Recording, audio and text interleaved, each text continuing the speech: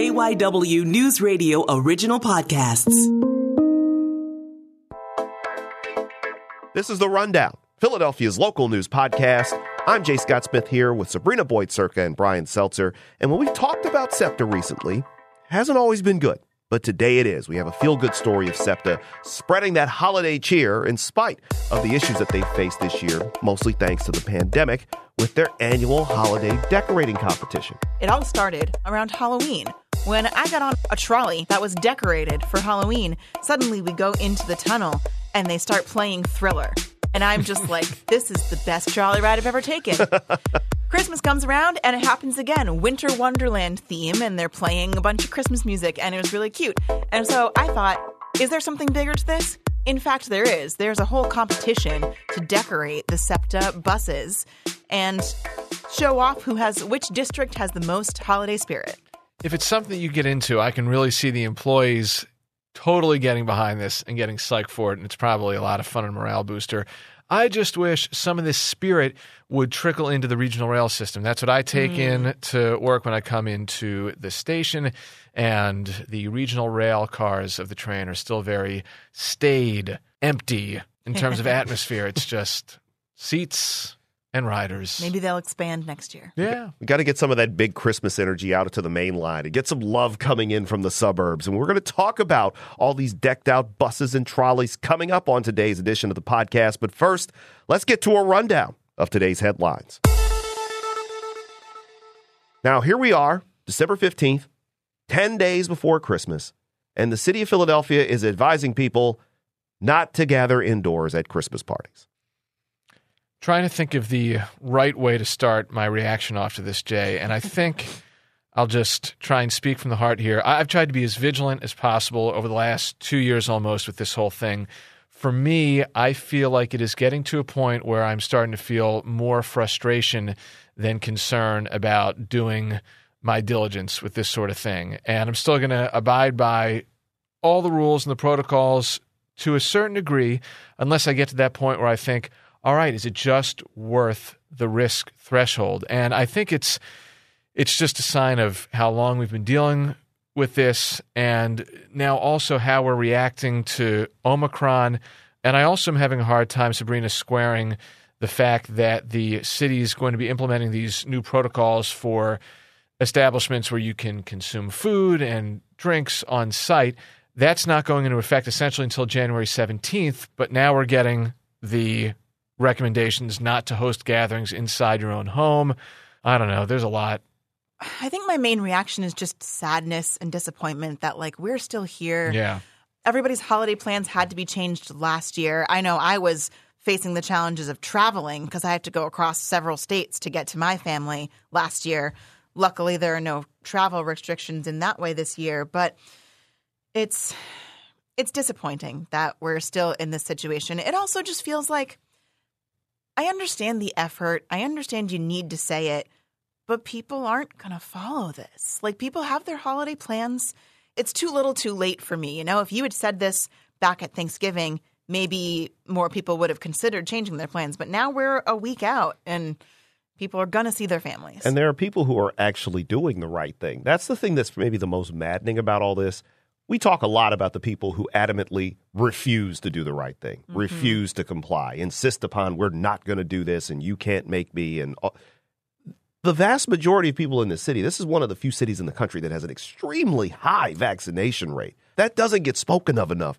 Philadelphia, by and large, got this right. The people of this city did the job. They did what they were supposed to do. I think what you said was also important, that it's a risk management thing. Yeah. And at some point we're going to have to, I think I'm already at the point where I'm considering how big of a risk I'm willing to take, because there's always going to be a risk of getting some kind of sickness when you go out in public. So you just got to figure out, how to balance that risk. I think that it is hard for government officials to say only people who are unvaccinated have to do X, Y, Z. So you have to make this blanket statement. But maybe this is just me being selfish and cocky and, I apologize if that's the case. But I do think that, if you're vaccinated, if you're boosted especially, you're wearing masks, you're taking all of the precautions, you just are more protected. We're really talking to a certain subset of 10% of the population of Philadelphia here. Well, it's the question of what more can you do? And at this point, after 2 years, I feel like I am more open now and more willing now to entertain the idea of taking risks. That's not to say that I'm going to start running down the street and kissing everybody with my mask off. But if there are certain jump ball situations, in the rare instances there might be a jump ball situation, and before I said I am not, now I might be close to saying, you know what, try to do everything I can the right way. Now maybe I might, because I think after 2 years for me, at least personally, it's more about trying to live with this. We've learned to live with it a bit better. Yeah. We've had to learn to live with it. And as we're sitting here thinking about what's happened with COVID, we now switch gears to something that is just as devastating, those tornadoes that hit in Kentucky last Friday night. Now, here in the Philadelphia area, an organization thought of a way to at least help out a certain segment of the population out there in the state of Kentucky. Indeed, and shout out big time to the Brandywine Valley SPCA immediately, almost like within 24 hours, I think, of finding out about the wreckage and devastation caused by the tornadoes that went through Kentucky. They sent some of their personnel and vehicles that whole way down to Kentucky to Louisville to retrieve nearly 100 puppies, dogs, cats, and kittens to bring them back up here, place them in shelters that are throughout the Brandywine Valley SPCA footprint area to try and find homes for these animals to relieve some of the pressure on the infrastructure, especially as far as animal rescue is concerned, in Kentucky in areas that were hit hard by these storms. Here's Linda Torelli with the Brandywine Valley SPCA. One of the most important factors in rescue work during disasters is to remove animals that were up for adoption before the storm so that any animals displaced during the storm can stay in that local area. So by helping to empty out the shelters of currently available adoptables, we're making space for lost family pets, families who need to give up their pets so that those animals can stay in that local community. I love this. And the pictures that John McDevitt got from the SPCA just...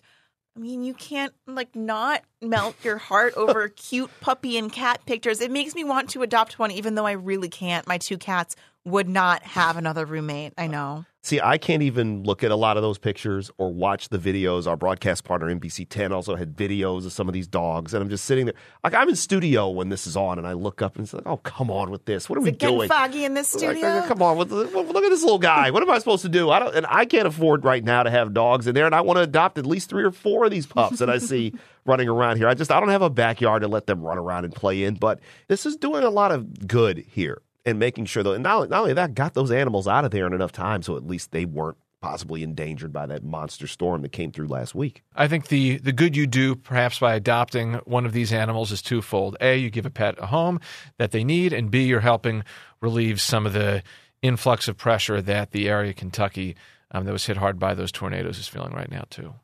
Now, obviously, for more on that, of course, you can go to our website, KYW News Radio, for more information on how you might want to add yourself a new buddy. It doesn't have to be a Christmas gift. Just go get yourself a new friend because those dogs are really adorable. Cats, too. Nothing against cats, but I'm a dog guy. What can I say?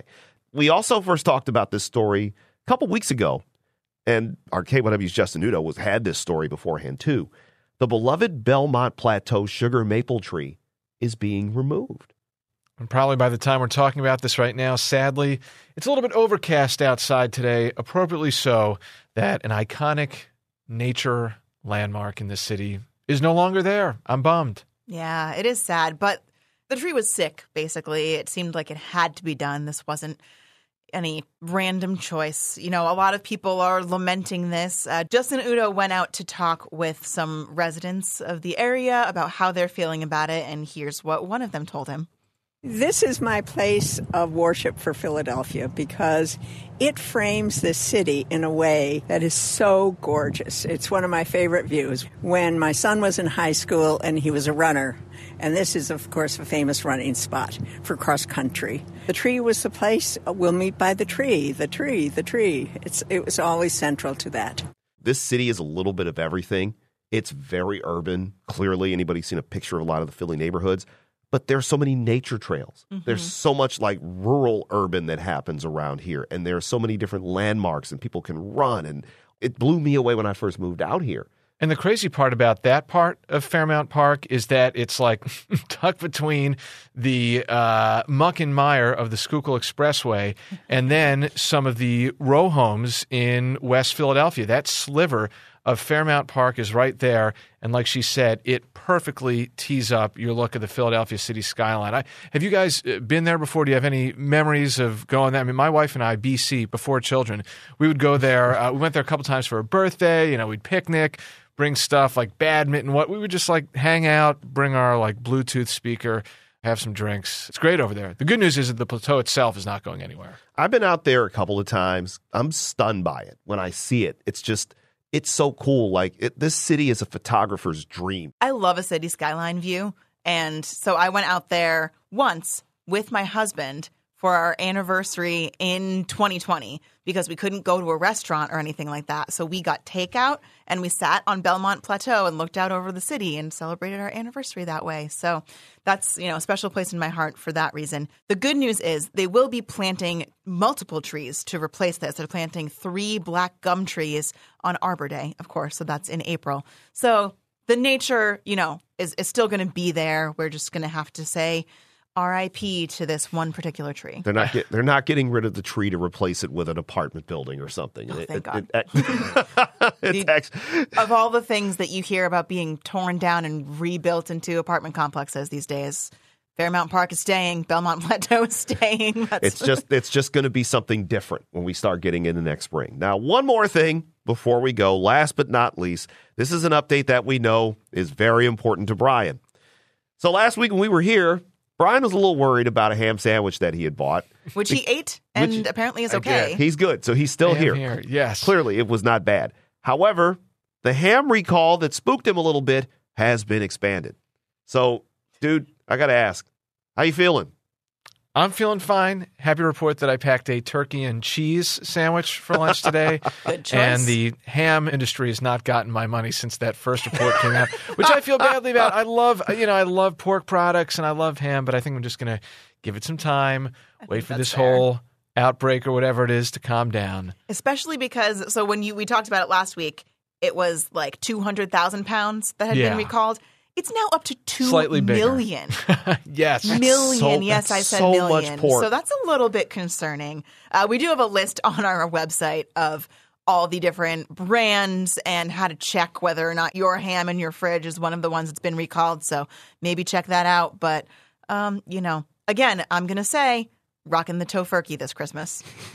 It's like I'm picturing a pig like the cow in the Chick-fil-A commercials holding up a sign saying, eat more turkey or eat more vegetables or eat more chicken. Just like go to the bird, stay away from me, especially right now because apparently the pig is really not good for you. As Sabrina mentioned, we'll have all that information on that story and everything else we've laid out here in these headlines on our website, kywnewsradio.com. Now, coming up on the rundown, we're going to talk about those really festive SEPTA buses that you've been seeing around the city, the story behind them, and what it means to the employees who are also putting all this together. That's coming up on the rundown.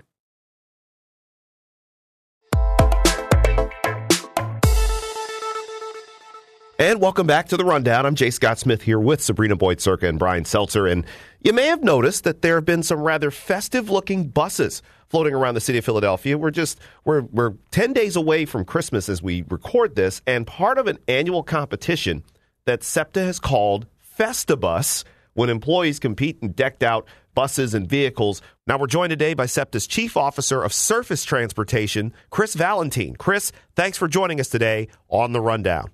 Thanks for having me. Sabrina, I know you've seen some of these decorated buses, and they look really cool just from what I've seen. But what exactly can you describe better? How do they look?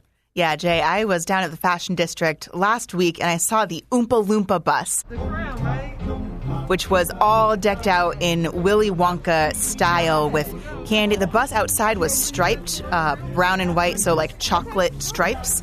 The back of the bus had a golden ticket on it. I actually talked to the driver of the bus, Stephanie, who told me a bit about how they came up with the idea. Actually, it was a group effort, and we just thought we wanted bright, colorful, happy, and what better than Willy Wonka? This was her first time doing the competition. She said she'll probably do it again because she had so much fun and really enjoyed seeing people's reactions. I also talked to Faith Boos, who's the customer experience manager. She had her own kind of way of describing what the bus looked like. The Oopa Loopa bus is the Willy Wonka factory, and the outside is black and white stripes. It's actually chocolate and dark chocolate and vanilla chocolate, so that's why it's striped. When you go on the inside, you'll see big candy canes inside of there. Also, we have balloons that looks like candy drops. Throughout there, you'll have the bubbles will be coming out, and it just gives you a visual of what the movie was. I also feel super lucky because I am on the trolley route where this all originated, the Route 10. So I've seen the Winter Wonderland trolley. I've taken that into work a couple of times, which is decked out all in kind of like blue and white decorations. They're playing holiday music. This is like my ride into work in the morning, which is super, super exciting. It's just really fun. Just very fun. Sabrina's coming in on Santa's sleigh every day, and she hasn't exactly been telling us about all these things. So, Chris, give us more of a history about how this competition started. I guess the background and origins, like Sabrina touched on, was actually Gary Mason, one of our trolley operators out of Callawhill District, and formerly also out of Elmwood District, has been decorating his trolleys for years.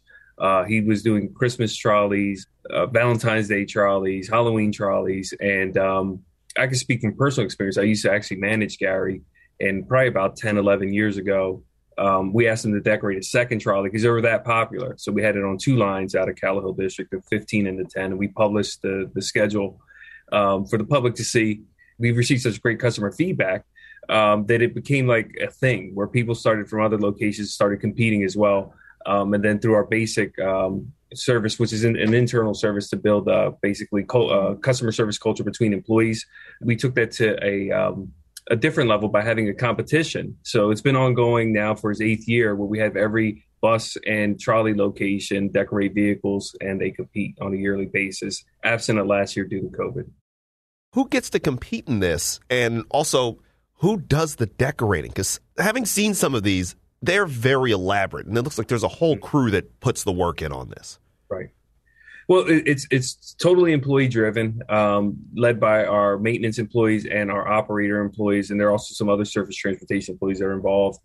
People like Faith from our customer experience department will work with them as well as like try to get it all in line and have it packaged to one event. But they also coordinate these outside events. But the decorating, the planning, the theming, that's all done through the employees. They pick the theme. They tell us the theme. They're vetted to make sure that they're appropriate, but we haven't ever received anything inappropriate. They decorate it, and they have free reign to do what they'd like with the vehicles, provided that they're safe to actually be operated. Faith mentioned when I talked to her that it's really about bringing the employees together. There's a total of 48 volunteers. Wow. And they come from the maintenance division as well as our operations division. And it was designed for them to collaborate together because they work in the same building, yet they don't know each other. So this is part of our team building initiative. You know, SEPTA doesn't really have an office, but something like an office camaraderie around the holidays. Yeah, you definitely see it. There's a sense of camaraderie and competition. The day of the competition, everybody's happy to see one another and they board each other's bus, but at the same time, they all want to win. And it builds a relationship between the maintenance department and our operators because they serve one another in their normal roles where the maintenance employee ensures the vehicle's safe for service. But at the same time, it gets to have them work together to try to create a project together. So it definitely is a good team building exercise. So what did this year's winner look like? This year's winner was the Southern Soul Bus. It was like a disco-themed soul bus with Christmas and intertwined into that. Records bolted onto the bumper. It had like a silhouette of I guess somebody striking a pose in a 70s dance. I was born in 79, so I guess that's how they danced. The fun part about the competition that sometimes does get lost in the displays is like you have the employees that are there and they'll get dressed up as well. So like they had a lot of afros and like 70s themed shirts and stuff like that. They had a roller skater who was dancing. He was doing handstands and headstands. So like that's lost as part of the display. But like there's a lot of pageantry going on during the day of the competition. That's really cool. They definitely go all in on this. And I know that it's been a tough last couple of years. Everybody's been through a lot the last couple of years. And SEPTA, obviously, unfortunately, has been no different. With riders have decreased a little bit, but now they're starting to come back. How did this year's competition compare to previous years? And do you think that some of the SEPTA employees approached it a little bit differently? Yeah, I think there was a bigger challenge because, I mean, there is that sense of fear for COVID. So, I mean, obviously, we make sure that our teams, when they're decorating, are socially distant. And people have things going on outside of work where we maybe didn't have as many volunteers as in the past, but we still had about 50 volunteers with these vehicles. So working through those challenges, I think a lot of people were still energized to get back from the rut of last year, where they were really looking forward towards last year's competition, and it kind of got pulled out from under them. So some teams were like really into it, and they've been planning for like 2 years for this. And some of the details on the vehicle, when you look at it, like, man, that's really detailed for a short amount of time when we gave them the vehicle, but they've been planning for this for a while. So you did see that level of detail. So the employee engagement was a little bit lower than normal, but the level of detail I felt was just as the quality was there. Now, Sabrina, what did the staff, when you talked to them on the Oompa Loompa bus, have to say about this event and how it's kind of grown and how they feel about it? Yeah. Noelle Sanchez, who is a surface transportation manager, she said she thinks the creativity has increased. The competition has expanded over all the years. Their creativity has gone above and beyond. Each year, it has gotten really big because of the events. It used to be centered, but now it's all over the city of Philadelphia. And the operators and management is about camaraderie and morale to build up the relationship on both parties and also the ridership. So when the riders see or passersby see, they're saying, wow, what amazing, event that's going on, and they want to be a part of it also. Yeah. So it's great. It's great. Faith Boos says she calls it the SEPTA spirit. This is what we call our SEPTA spirit, where internally we try to build morale and camaraderie within the SEPTA employees. And what we do is something to give back to the community, telling them thank you for riding SEPTA throughout the year. Stephanie, who was the driver of the Oompa Loompa bus, says she just really loves the riders' reaction. It's a lot of hard work putting it all together, but it's worth it. You get the fruit of your labor when everyone comes on and they're like, wow, I can't believe you guys did this. And that's the best part. They're playing Willy Wonka music. It's all lights. You get a little crown when you join, when you get on. It sounds like it's really sharing the holiday spirit and just making everyone happy. There's a lot of fun that goes into this sort of thing, the Oompa Doompa. I'm picturing a bus pulling up with that playing. And, I mean, this is a very popular thing in the city. People love the sights of these buses. They get all sorts of people taking pictures. We're in the age of social media where these things are just immediately showing up on Instagram and on Twitter and on people's Facebook feeds. One of my best tweets of the year was of the Halloween trolley. And I think SEPTA retweeted it, and so it got a ton of likes from people who follow SEPTA. So that's the most Twitter famous I might ever be. We're out here. We're working on that with the rundown, by the way. She's generating content. It's coming off of people being able to see this. SEPTA also sells calendars of the previous year's buses and everything. What about those? Like, where did the idea come from to have, 12 months of SEPTA spirit on these calendars? Yeah, the calendars are basically a fundraising exercise. They allow some of the costs to be recouped because a lot of these costs come out of the employee's pocket, So all those decorations that you see on the vehicles, the employees, at times, depending on the location, sometimes they'll do fundraising events throughout the year, but then some of it's out of their pocket. So what we're trying to do is we're trying to promote the event, at the same time display our vehicles, showing the camaraderie that our employees did, but try to recoup some of the losses that some people are putting out of pocket just to make this the event happen. Now, what do you think this tradition brings to the community here in Philadelphia? From the staff to the riders, people who just happen to be on the street and see one of these buses goes by. What do you hope that they get out of seeing this and doing this? Well, from the employee side, obviously the internal morale building that we talked about, building camaraderie, showcasing employee talent, and spreading holiday cheer. But at the same time, showing love towards our customers that, that we want to do something for them, that'll make them enjoy SEPTA and look at SEPTA a little bit differently and engage us differently. Now, where can people find out how to see these buses over the rest of the month of December, heading out toward Christmas, which is quickly approaching? Right. On our SEPTA webpage, if you go on SEPTA.org, on the right-hand side, there's a calendar. If you click on the first link on the calendar, it'll take you to where our buses are staged at for the rest of the month. Another event that you could see the buses, the holiday decorated buses, is tomorrow on the 16th. They'll be out 1234 Market, right in front of the SEPTA headquarters. So you can come check out a bus and at the same time pick up a calendar.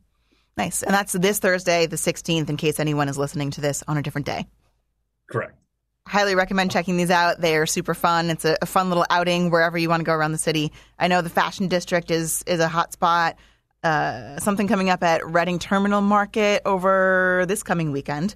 So that's exciting. And, of course, want to mention those calendars are on sale at the Transit Store, $10 each. They have some expanded hours. So I would just say probably head to SEPTA's website for information on all of this. Chris? Agreed? Yeah, the SEPTA website will get you to that. I don't know if the calendar information is on there or not, but if you go to 1234 Market, which is our SEPTA headquarters in the lobby, we have a transit store, and in there you could purchase the calendars. They're $10 a piece.